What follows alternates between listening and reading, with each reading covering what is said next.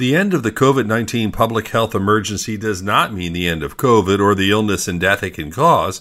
We can help limit the cases and severity. Continued research is crucial. Those who are older or have pre-existing conditions like obesity, respiratory, or cardiac issues are at greater risk. But why do certain people, those who seem to have no other apparent health issues, have bigger problems?